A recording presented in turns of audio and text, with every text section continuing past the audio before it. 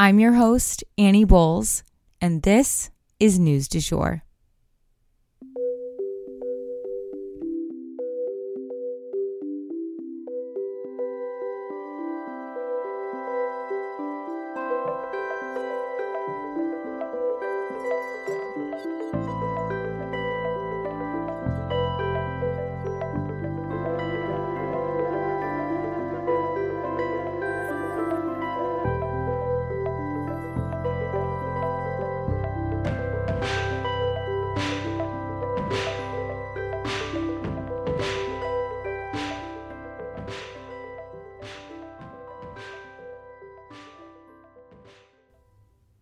Hey everyone, and welcome back to the News du Jour, a calmer space to consume the news.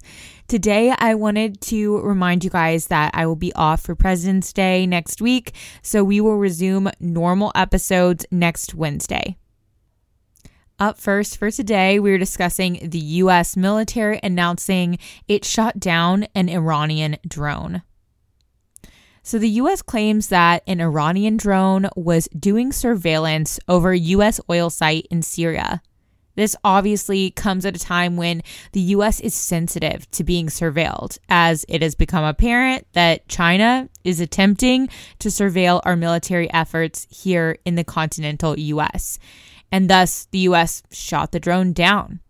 There have also been reports of Russia using what's called suicide drones in their ongoing war efforts in the Ukraine. So basically, these drones are ones that will crash into something to blow it up. So we can't be taking a chance that their buddy Iran is looking to do the same. No one was harmed, though, while shooting down this drone. But this is not the only sketchy situation as of late. So American F-16 jets reportedly intercepted 4 Russian warplanes. They were flying right next to Alaska, very near to Alaska, and luckily they didn't cross into U.S. territory, but they came close enough to where the U.S. military members felt it necessary to intercept these Russian planes. There are very strange and uncertain things going on right now for the U.S. militarily. It seems Russia, Iran, and China are more aligned by the day. We can only pray that this trend does not continue and that things do not escalate. We need a big glass of water dumped on this whole issue ASAP for all our sake. And next step for today, the BBC raided in Mumbai.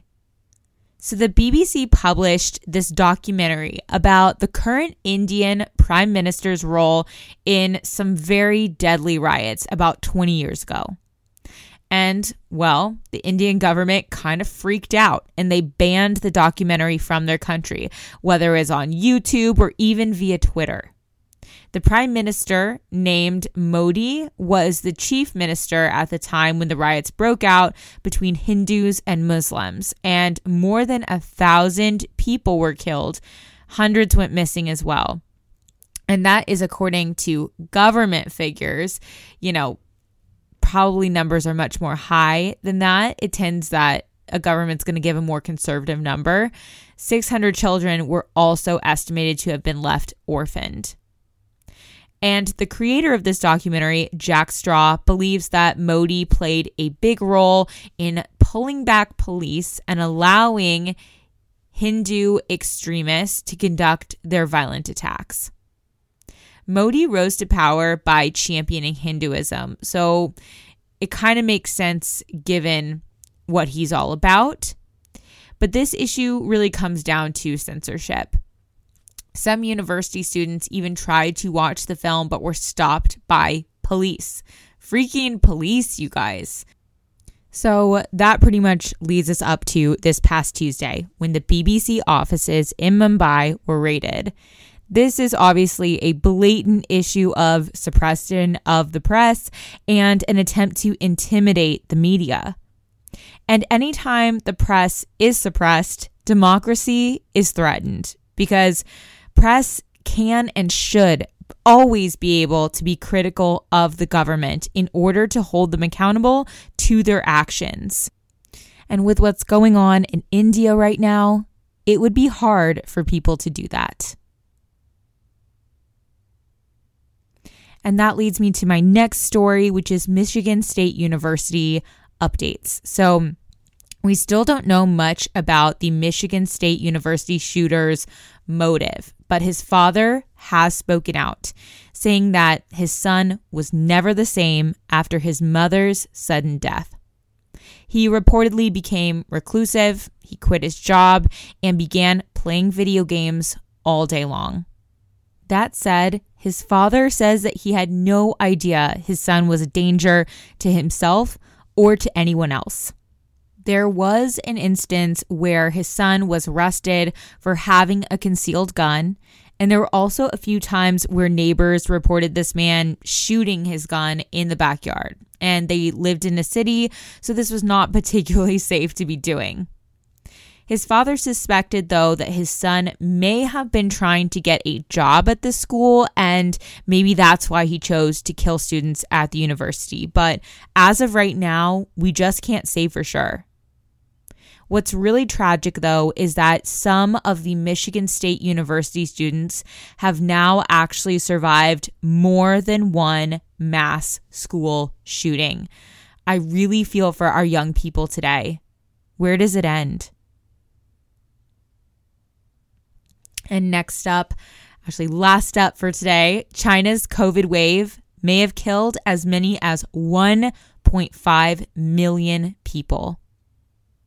So the official death count since China lifted its zero COVID policy, the official death count is somewhere around 83,000 as of February 9th. But researchers believe that the number is much, much, much higher. There are 4 separate research groups who looked into the COVID deaths since December and came to very similar conclusions. Somewhere between 1 million and 1.5 million people have died since China haphazardly lifted all of their COVID-19 restrictions all at once. So why are China's numbers so low? Well, there's a variety of reasons. Number one, they held out their low COVID rates as something to be proud of.